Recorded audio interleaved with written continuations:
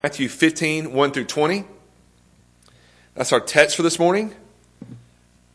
As we read through it, let me just remind you that we are preaching through the book of Matthew. It's not the text I chose, it's where we are in the book of Matthew. And so you'll see why I say that as we look at the passage. Matthew 15, beginning in verse 1. Then Pharisees and scribes came to Jesus from Jerusalem and said, "Why do your disciples break the tradition of the elders? For they do not wash their hands when they eat." He answered them, "And why do you break the commandments of God for the sake of your tradition? For God commanded, 'Honor your father and your mother,' and whoever reviles father or mother must surely die. But you say, 'If anyone tells his father or his mother, what you would have gained from me is given to God,' he need not honor his father. So for the sake of your tradition, you have made void the word of God. You hypocrites! Well did Isaiah prophesy of you when he said, 'This people honors me with their lips, but their heart is far from me. In vain do they worship me, teaching as doctrines the commandments of men.' And he called the people to him and said to them, 'Hear and understand. It is not what goes into the mouth that defiles a person, but what comes out of the mouth, this defiles a person.' Then the disciples came and said to him, 'Do you know that the Pharisees were offended when they heard this saying?' He answered, 'Every plant that my heavenly Father has not planted will be rooted up. Let them alone. They are blind guides. And if the blind lead the blind, both will fall into a pit.' But Peter said to him, 'Explain the parable to us.' And he said, 'Are you still without understanding? Do you not see that whatever goes into the mouth passes into the stomach and is expelled? But what comes out of the mouth proceeds from the heart, and this defiles a person. For out of the heart come evil thoughts, murder, adultery, sexual immorality, theft, false witness, slander. These are what defile a person. But to eat with unwashed hands does not defile anyone." Let's pray together. Dear Heavenly Father, we thank you for your word. And Lord, we come before you in a strange and a different situation. But Lord, we pray that your Spirit would be no less present through the preaching of your word. For all those who are listening, we pray that your Spirit would work through it. Even for some who will only be able to listen to the recorded message, that your Spirit would still be evident, that you would work in the hearts of those who hear, that you would bless the preaching of your word. Lord, help us to glorify you, even though we cannot do it in the usual way.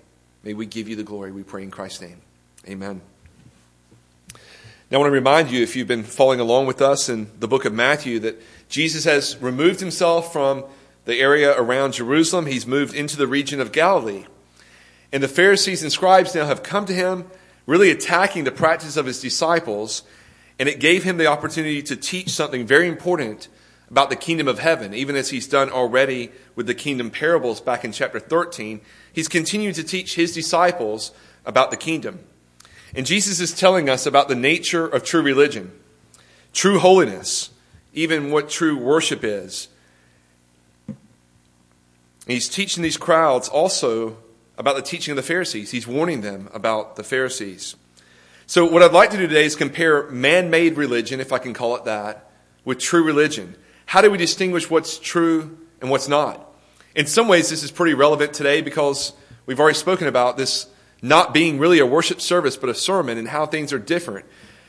Is there still true worship going on? What defines what true worship is? And that's what I want to look at today. What is the issue that separates these two?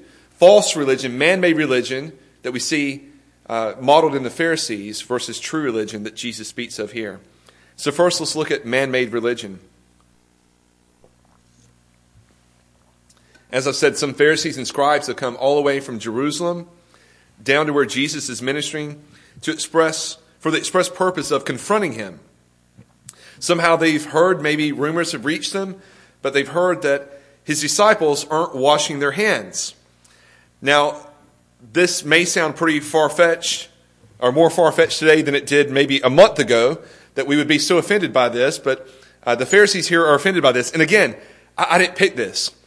We've joked as elders that maybe the appropriate text for this time would be to preach James, I think it's 3:8, wash your hands, you sinners. But that's not the text that I get to choose. And so here I am in Matthew 15, and the Pharisees are concerned because Jesus' disciples don't wash their hands before they eat. Now, on top of that, we read later in Luke that it actually says that they confront Jesus because he wasn't washing his hands before they eat. So it wasn't just Jesus' disciples. Jesus and his disciples weren't washing their hands before they ate. Now, I want to be clear, this has nothing to do with hygiene. God's word's not encouraging not washing your hands before you eat. Especially kids out there, boys and girls, wash your hands. Adults at this point, wash your hands before you eat. It's been really communicated to us in the media, hasn't it? The need to wash hands. And I've seen people say, it's not just the virus. You should have been washing your hands anyway. So in terms of hygiene, I think it's okay for us to say it's wise to wash your hands. In terms of this virus that we're facing, you better be washing your hands. We all need you to wash your hands. But Jesus here isn't dealing with the issue of hygiene, and really neither are the Pharisees. That's not what they're concerned about. Their concern is that the disciples and Jesus are neglecting the tradition of the elders by neglecting ceremonial hand washing.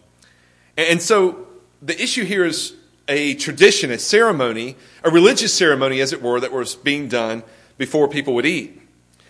And ceremonial hand washing was something that was introduced by the scribes and Pharisees many years ago. And in the tradition of the elders, there was a great concern for the obedience of certain of the stipulations in the ceremonial law of the Old Testament.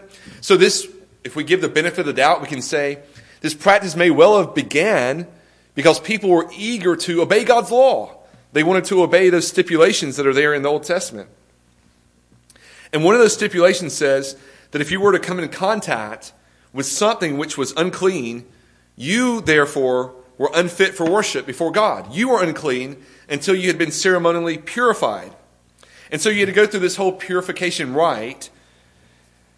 And through the purification rite, after doing that, you were ready again to serve the Lord in worship.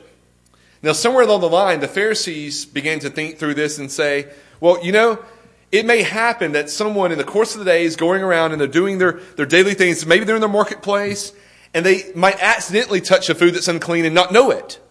Well, then they're ceremonially unclean and they didn't realize it. Now, the issue here was always with the worship of God. But in this instance, their concern was, and then what if they ate food? Well, there's nothing that really deals with that in terms of God's law. But what if they go ahead and eat without yet making purification? Or maybe another example was the filthy Gentiles, the unbelievers. What if you accidentally bumped into an unbeliever in the marketplace and made yourself unclean? I think, again, there's just no way.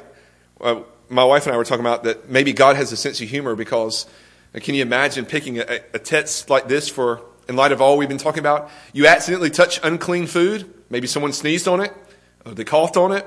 Or you bump into someone who's unclean with a virus. And so maybe in a lot of ways this relates to what we can imagine. But the Pharisees were concerned that perhaps you could become unclean. And so they invented a new practice. Instead of going to the temple and going through the purification rite that God had prescribed, they made up this thing called ceremonial washing. And so this ceremonial washing involved you holding your hands upward in the right position. And then they had to be washed. There had to be water that was dripped on it. It had to go down over your wrist, down into your sleeve. And there was a whole process. And it had to be done 3 times in the course of the meal. Well, of course, this is nonsense. This is man-made religion. This has nothing to do with what God had prescribed. Maybe originally it was meant to protect them from being unclean, but they then made it into a law that everyone had to do this. Of course, that's not what God had commanded. So before you come to sit down for a meal, maybe you've been defiled. They came up with a solution that you wash your hands in this way. And that's what's spoken of here. The disciples weren't doing that. In fact, it's possible that they could have actually been washing their hands for the sake of hygiene, but not doing the ceremonial washing in the proper way that's caused the Pharisees and scribes to be so upset about this. But the point I want you to see is that this was not from God. This was a tradition that was being taught by men. And tradition was being regarded as equal to the Word of God. To break the tradition was to violate God's law. It was to go against God and therefore be somehow in sin in doing this. And so what they were imposing on their fellow men were new religious obligations, with all the issues of conscience that can go with that, all the guilt that can come with such religious stipulations. And I think it's fair for me to say that this is just legalism. I know legalism gets thrown around a lot, the term these days, and maybe it's not real clear what legalism is, but what's presented to us here is really pure legalism. Instead of seeking out of the heart to obey the law of God, they then present some new thing that you have to do to be right with God. And so then we judge one another by the standard of, do you do this additional thing? And so today even there are many examples of this, and maybe we'll talk more about this as we go along, but what we have here is really just a form of legalism.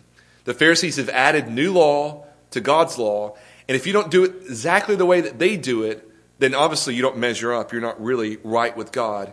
You're somehow in sin. And so in verses 3 through 9, we see Jesus' reply to these Pharisees, and really his critique of their teaching. The Pharisees had attacked the disciples for breaching the tradition of the elders. And Jesus responded in the exact parallel way.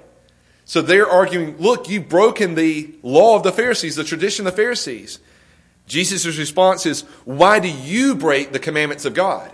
And so in a 1-to-1 ratio, an exact parallel, Jesus says, or the Pharisees say, you've broken the traditions of man. And Jesus says, you've broken the law of God. Now, which one weighs heavier, and how should we judge these things? And so he then illustrates this by comparing God's commandment in verse 4 with the teaching of the elders. God had commanded that we should honor our father and our mother. But the Pharisees have taught this thing. It's really complicated, but in verse 5, it's described for us a little bit. Look there with me. But you say, if anyone tells his father or his mother, what you would have gained from me is given to God. This was called the rule of Corban. And the rule of Corban, as it was taught by them, was that a person could claim that something was given to God. If someone else asked for it, they wouldn't have to give it to them. They wouldn't have to offer it up to them. In particular, you see Jesus making mention of father and mother.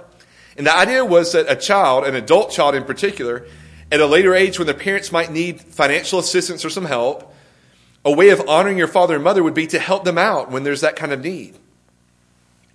But instead of doing that, some children were saying, oh, you need money? Well, look, I've committed this money to God. I've given this over to God. And therefore, I can't give it to you. It'd be wrong for me to give it to you. And yet they somehow were still free to spend the money or use the food or whatever else it might be for their own purpose. And so in that way, they invented this false offering to God. I'm going to give God something, but I'm not actually giving it to God. I'm not taking it to the temple. It's not a sacrifice. I'm not giving it to the priest, but I can't give it to you. And so really what this was a selfish lie. They invented a way that they could selfishly lie and make it look very spiritual. Again, I think this is something probably all of us could relate to today. Ways that we justify our own selfishness for religious reasons. We say it's because we're honoring God when in fact we've given no thought to how we're honoring God in that situation. And so the Pharisees have invented this tradition, and Jesus is pointing out that this is actually breaking the law of God. And what he wants us to see is not just, here's one instance where this is done, but really he wants us to see that this is how we often treat God. We give God what's left over. We give him what's not inconvenient for us to give up. We're only willing to offer up to God what's convenient for us. And so the same is true here with this law of Corban. They just made it into a law. We don't really call it a law. We just justify it mentally. But they've made it into a law where they can only give their parents or offer up to someone in need what is convenient for them to give up, stuff they didn't need. I think maybe of the idea of, you've seen people do food drives before, canned food items. And you look at the canned food and oftentimes there's spam and there's the canned tuna, the stuff that someone maybe they bought at one point, thought they'd eat and tasted and thought, I'm never eating that. And they give it up because they think, I didn't want it anyway. And so in the same way, this law of Corban was meant as a selfish way for them to keep what they want to keep and not have to give up what they valued most. And so the point is that their additions to the Word of God has nullified the Word of God for them. They made null and void the Word of God, in particular this commandment that God's given to honor your father and mother. And Jesus illustrates the reasons why they are doing this is because their hearts are not right. Look at verses 8 and 9. This people honors me with their lips, but their heart is far from me. In vain do they worship me, teaching as doctrines the commandments of men. And so as we talk about man-made religion, we try to assess it. This is how we would assess man-made religion. It looks like it's legitimate. It looks like it's honoring to God. They give lip service to God. We worship God. But the truth of the reality is that their heart is far from them. And so the distinguishing characteristic that we're already seeing in this passage is the heart. Where's the heart? And so Jesus, knowing the heart of the Pharisees, is saying, you've made this law to make it look like you want to obey God, but that's not it at all. Your heart isn't really worshiping God at all. And so in all likelihood, though it's not specifically spelled out, this law was presented so that there could be a form of legalism, so that people might look good before others, so they might have a ground by which they could judge others and say, well, you don't measure up to me, look what I do.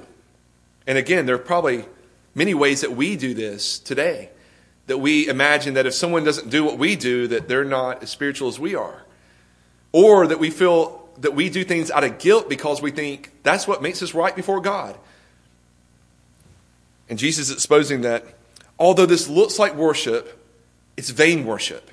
It doesn't really worship God at all. So they're not moved from the heart to do it. And so Jesus rightly calls this hypocrisy. Look at verse 7. You hypocrites, well did Isaiah prophesy of you when he said what I just read in verses 8 and 9. And so he calls them hypocrites. And again, here's another word that gets thrown around a lot. Hypocrites or hypocrisy. What is hypocrisy? Well, we see here a clear example of hypocrisy. They're going through all the outward motions of the ceremonial worship, but the whole thing's empty. I think, again, as we talk about worshiping God in different ways today and how things look different today, we're preaching today to an empty sanctuary. But there also could be times in which a sanctuary could be completely full and yet be empty of worship because they worship God in vain. It's all lip service. It's not really from the heart. And so what we're taught even today is that worship is an issue of the heart. I'm getting a little bit into what true religion is, but let's just say false religion is a religion in which the heart's not in it. It's going through the motions. It's faking it. It's maybe even looking really religious, doing maybe even the right things, maybe rightly obeying God's commandments, but for all the wrong reasons, doing it without the heart. Again, it's just legalism. And so my question for you today is, do you sometimes play at religion? Do you sometimes pretend to be religious? Do you sometimes pretend to be worshiping God when God's not there in your heart or mind at all? Maybe an example of this is when we sing hymns at church. Do you sometimes sing God's praises with your lips while your heart's far from Him? You're thinking about other things. You're contemplating when the service might be over, or what time dinner is, or what's waiting for you at work on Monday, or concerns about the coronavirus. I mean, all these things could be going through your mind, and you're not really worshiping God at all. You're singing the song. It sounds like it. People outside may look and say, look, they're singing the hymn. Obviously, they believe these things to be true of God. Maybe another way of asking that, even again in relation to the hymns, is how often do you really give thought to the words you're saying? Maybe a hymn's so familiar to you, you know all the words, you sing it and don't really think about what it is you're affirming. And are we doing it just by our lips? Maybe there are ways we can do this even in praying. There are ways we do this even in showing up for church on Sundays. God's commanded us that we ought to gather together to worship. But do we sometimes do it for all the wrong reasons? Because we think we're supposed to, or because we know people are watching, or because they're afraid the pastor will call me if I don't show up. All these things are false in this vain worship of God. So what is true religion? Well, Jesus doesn't leave it there. He teaches us what true religion and true worship is. Look at verses 10 and 11. He shows us there that the source of the problem is internal. And he called the people to him and said to them, "Hear and understand. It is not what goes into the mouth that defiles a person, but what comes out of the mouth that defiles him." So Jesus is saying our defilement comes from within. And we see this again explained in more detail in verses 18 through 20. Jesus says there, "But what comes out of the mouth proceeds from the heart, and this defiles a person. For out of the heart come evil thoughts." And Jesus really goes through the list of the second table of the law, the commandments 5 through 10. He says, evil thoughts, murder, adultery, sexual immorality, theft, false witness, slander. These are what defile a person. But to eat with unwashed hands does not defile anyone. And what Jesus is getting at here is that the issue is always the heart. It's not about what we eat or even what goes on the outside. It's what's in the heart. Sin is not something that's superficial or external. I know sometimes we talk about sin as if it's something that we do outside of ourselves, but what Jesus is saying is sin is an issue of the heart. The actions that we do proceed from the sin that's already there. So doing the thing doesn't defile us. We could think of any number of sin. He's listed several of them. Sexual immorality. We think of things like the issues of pornography or fornication, adultery. The act itself isn't what defiles us. The reality is the defilement's already in our hearts. We've sinned long before we commit the act. And so Jesus is saying what we need is not better behavior. What we need is not legalism, that we look good to other people. What we need is our hearts to be changed by God. So Jesus' concern is with the heart. And so likewise, in terms of true religion, what makes us holy is not what's outside. It's not our behavior. Holiness is an issue of the heart. Good behavior will naturally flow from a heart that's good. A tree produces the kind of fruit that's in accordance with the kind of tree it is. And so Jesus has said in the parables before that you can know a tree by the fruit. And so Jesus is saying something very similar here. Now, what is a heart? I know recently I was preaching through this and someone asked me, you say a lot about the heart, but you don't really define it. So here's my attempt. What is the heart? Well, the heart here refers to the seat of our mind, where our thoughts come from, originate. It refers to our conscience, our will, our desires, and to some extent even our affections. Now, as I say affections, I'd say the heart is more than emotions. I think in our day and age, in our time, in America, when we say the heart, we tend to speak of emotions. Right? When we think of the heart, we think of the Hallmark Channel or something. That's not what Jesus is speaking of here. It may include the affections, the emotions that overflow out of that heart, but it's more than just the emotions. In fact, in the Bible, oftentimes heart and soul are used interchangeably. And so it goes into our innermost being, all that we are inside. What defines who we are is what we're speaking of in the heart. And what Jesus is saying is that the heart must be changed. It has to be regenerated, made new, before a person can willingly obey God. And so the issue for the Pharisees, they outwardly are obeying the law. They look good on the outside, but as Jesus said before, they're whitewashed tombs. They're dead inside. Their heart has not been renewed, and so they're not truly worshiping God, even though it looks good. So true religion, true worship, true holiness proceed from the heart. It is a holiness that is from the inside out, and it characterizes all our life. Our life reflects what's true from the inside. That's the kind of holiness that Jesus is seeking. That's the kind of worship that he wants. That's what true religion is. A religion that proceeds from the heart and is genuine in its worship of God. J.C. Ryle said this: what is the first thing that we need in order to be a Christian? He answers, a new heart. What is the sacrifice that God asks us to bring to him? A broken and contrite heart. What is the true circumcision? The circumcision of the heart. What is genuine obedience? To obey from the heart. What is saving faith? To believe from the heart. Or to believe with the heart. Where ought Christ to dwell? To dwell in our hearts by faith. What is the chief request that wisdom makes to everyone? My son, give me your heart. And so we see all throughout the issue really is the heart. And that's what Jesus is driving at in this passage. And so Jesus warns his disciples against the Pharisees and other such false teachers. He says that they are plants the Father has not planted, and they will be rooted up. Now, if you've been here for our services and have been through the preaching of Matthew, maybe that rang a bell with you. Do you realize what Jesus is speaking of here? He says that they are plants the Father has not planted, and that they will be rooted up. Now, I think if you've been here and you followed with us through Matthew, your mind ought to automatically be drawn to the kingdom parables. Think of chapter 13, what we saw the kingdom parables. In particular, the parable of the wheat and the tares. In the parable of the wheat and the tares, we see that we have the people who are working for the master. They go out and they plant the crop. And the enemy comes and he plants weeds there in the field. And as these things grow, they're impossible to be identified one from the other. We talked about what tares were. But Jesus makes clear that at the end of the age, the reapers will come. He says these are the angels. And they will come and they will gather together all of these things from out of the kingdom.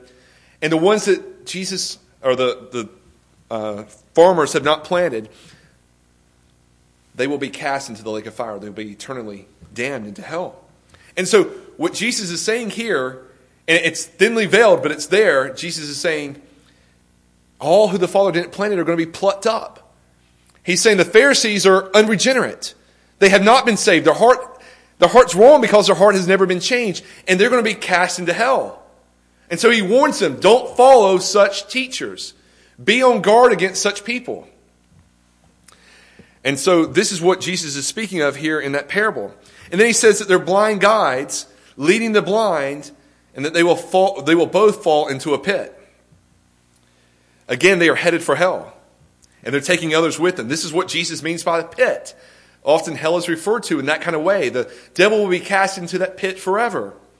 And so likewise, there's this warning here that they're blind guides. And where are they leading people? Well, they're leading people to hell. That's where they're taking them.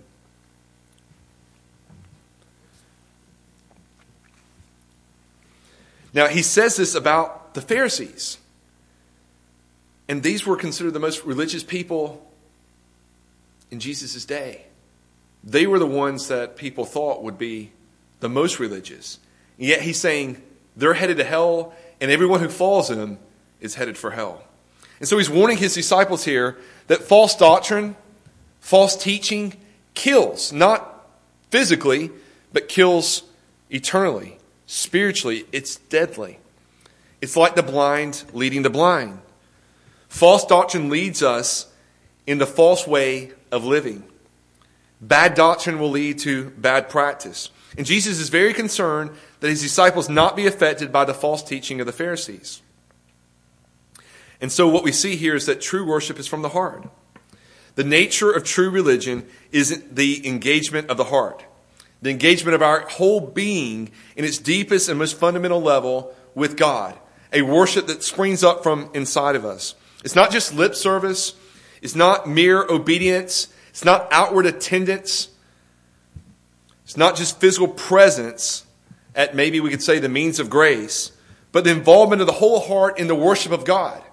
And so we need to remember that as we go to God in worship, that it's an issue of our hearts. And are our hearts engaged? Are we worshiping God from the heart? And so too, I just want to encourage you today that there's a way that we can still be worshiping God even from home. It's not the same. It's not the worship service that God's prescribed. We want to be careful we're not forsaking the assembly of the saints, but we believe that we're being careful today to follow the guidelines of our government. We want to love our neighbor, and so we're doing things a little different. But I want to encourage you that if your heart today is engaged with God, if you're listening to the sermon and you're worshiping God in the midst of it, that's still worship. You can still worship God even though we're not able to gather together to corporately do that. And that's not to say we're not missing something. We are. Church is something special. These elements are all important. But God's called us to worship Him in all of our life. And so where's our heart as we go about our deeds throughout the day, throughout the week? There are ways in which we can do things that look really good, but are completely devoid of any true worship of God. And likewise, there may be things that people can't see the good in. But if your heart's there and you're worshiping God, then that is an act of worship. So let me make just a few points in application for us. Let me ask you today, are you more concerned about man-made customs than you are the very commands or the Word of God? Are you more worried about what other people think or what they say or what rules they may make than you are the Word of God? Do we long for and desire for the truth of the Word so that by God's grace it might transform our lives from the inside out? Do we want the Word of God to change us? If we do, then we have the spirit of true disciples.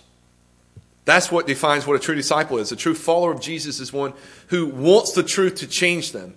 They're less worried about what they look like and more about pleasing their Heavenly Father, about worshiping Him, about loving Him in their hearts. Secondly, I think this teaches us that we don't need more laws. What we need is a heart of holiness. Right? As human beings, we're great at making laws, even for the right reasons, maybe because we want to worship God rightly, but we can invent all kinds of rules and laws, and we judge other people by them, and we judge ourselves by them. But what we need is not more laws. We need a heart of holiness, a heart of love for God. The scribes and Pharisees' stress on the merely external forms of holiness had led them to neglect the most important element of the internal heart. They went to him as accusers, not as students and disciples. Just consider that. They walked, I saw some estimates, 100 miles they traveled to confront Jesus where he was, as if they came from Jerusalem, as it seems to be the case. They travel 100 miles to confront Jesus and point out his disciples are sinners. And yet they don't come to him to ask, why? Help us understand. Teach us that we too might become disciples. They're not students of God. They're not students of the Word. They're accusers. And so too, we need to be on guard against such things. What we need is a holiness that comes from the heart that impacts every area of our life. A godliness that flows from our inmost being and impacts our thoughts, our words, and all our actions. It's not as though we're saying we ought not live in ways that are right and honoring to God. We should, but that ought to flow out of our love for God, not out of a need to obey the law for the sake of men or to impress others. So, again, that point was, we don't need more laws. We need a heart of holiness, and we need to be mindful of that. Third, the Pharisees remained in their spiritual ignorance because they rejected Jesus' teaching, and they were not willing to go to him and to his word and submit their teaching to it. As I said earlier, they went to him as accusers, not as students or disciples. The disciples were brought out of their spiritual ignorance because they went to Christ, and they confessed their ignorance. And they asked him to instruct their minds, their hearts, their consciences by the word. Look at verse 15. But Peter said to him, explain the parable to us. They didn't get it either. Right? God's law was clear that there were unclean foods, that if you eat them, they would defile you. And Jesus, what are you talking about? It's not the food that defiles us. And of course, without going into great detail, Jesus is in his person, his fulfillment of the law, he's doing away with the ceremonial law. Although obviously he's upholding the Ten Commandments here, the moral law of God. But he's doing away with the ceremonial law. But they don't get it at this point. What do you mean it's not the food that defiles you? But they go to God and they say, teach me, I want to understand. I want to obey and honor you from the heart. And so we see that distinction between them and the Pharisees. John Calvin said, a teachable spirit is the first mark of a regenerate soul. So how do we identify someone who's a Christian? He says, well, one of the first marks is that they're willing to be taught. They go to God as a student. They want to learn. They want to be changed by the word. So how do we respond when we come to teaching of the word that we don't like? There's probably oftentimes things we come across that we think, oh, that's really hard. That's going to make life a lot more difficult. How do we respond when that happens? Are we willing to submit to God? Are there ways in which we despise having to? Do we obey the commands strictly out of duty? Or with a cold heart? Or because we're afraid our family might see us? Or other people at church might know we're not doing it the way the Bible says? And so I've got to do this? Or is it because I truly love God? And this is what God's saying I ought to do. This means this is the most blessed position I can be in. Obedience to God means blessing, for I want to obey God from the heart. Is that true of you today? Is our tendency to ignore the things we don't like in God's word? Is there tendency to reject them or to even change the word in our a tendency to submit to the Word even where we don't understand it? Or, is our tendency to submit to the Word of God even where it's hard, when we don't understand it, when we don't like what it has to say?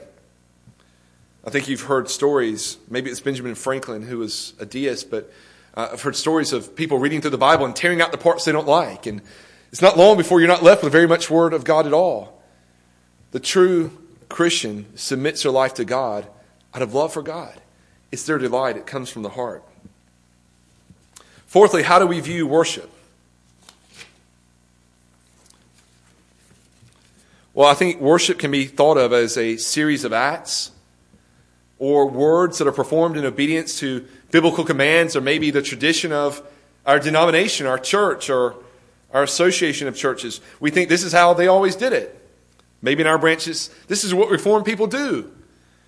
We need to be on guard against that. All of this can be called worship, but all this can also be done with a heart that's far from God and be false and not be true and genuine worship. And so really I want to end on this final point just encouraging us from a few passages from the Word of God. Psalm 51. The sacrifices acceptable to God is a broken spirit. A broken and contrite heart, O God, you will not despise. God doesn't despise the broken heart. Psalm 42, 1 through 2, that we read earlier at the very beginning. As a deer pants for flowing streams, so pants my soul for you, O God. My soul thirsts for God, for the living God. Here's an example of what true worship is. A soul that thirsts for God. A soul that longs for God. Like a deer pants for flowing streams. Again, Psalm 73, verses 25 through 26. Whom have I in heaven but you? And there's nothing on earth I desire besides you. My flesh and my heart may fail, but God is the strength of my heart and my portion forever. Is that true of you today? Is God your portion forever? Is there nothing on earth you desire more than God? I think maybe this time that we're living in right now is a great time to ask that question. I think a lot of us are going without some of the things we really like. Maybe we're having to stay home. We can't do all the same things we once did. But the question really for us is, do we have what we most desire? Think of Paul's words. He counts everything else as rubbish compared to knowing Christ Jesus is Lord. Have we counted everything else in this world, in this life, as rubbish compared to knowing Christ Jesus? Do we believe that a quarantine, a virus, or whatever else can take away everything else we have, but if we still have Christ, we have all that our heart desires? Is that where we're finding our true joy? Are there not ways that we can be encouraged in this week, maybe even in the month ahead of us, to find joy in Christ, even when other things seem to be taken away from us? To let Christ be our all, to find joy in God. So true worship which delights in God is a drawing near to God with the heart. The heart that draws near to God. And that's what Jesus wants us to seek today. But I want you to understand that we're only obtained this by the grace of the Holy Spirit. If you don't have this today, what we need is a change of the heart. And if you're a Christian today, your heart's been changed. There are ways we need our heart to be renewed every day, that we may find our joy in God and in God alone. And that we may offer Him the worship that delights in Him from the heart. Let's pray together. Dear Heavenly Father, we so thank You for Your word. We pray that it would be an encouragement to us today, that our hearts would be affected by the truth of Your word, that we would be drawn near to You. Lord, that You would even expose in all of us the ways in which our worship of You can be false, our obedience be false. It stemmed from a heart that's not changed, that's hard, that's doing it for all the wrong reasons. Lord, help us to evaluate what is our motivation in all that we do. And Lord, we pray that we would honor You, that we would give You glory from the heart. We pray this in Christ's name. Amen.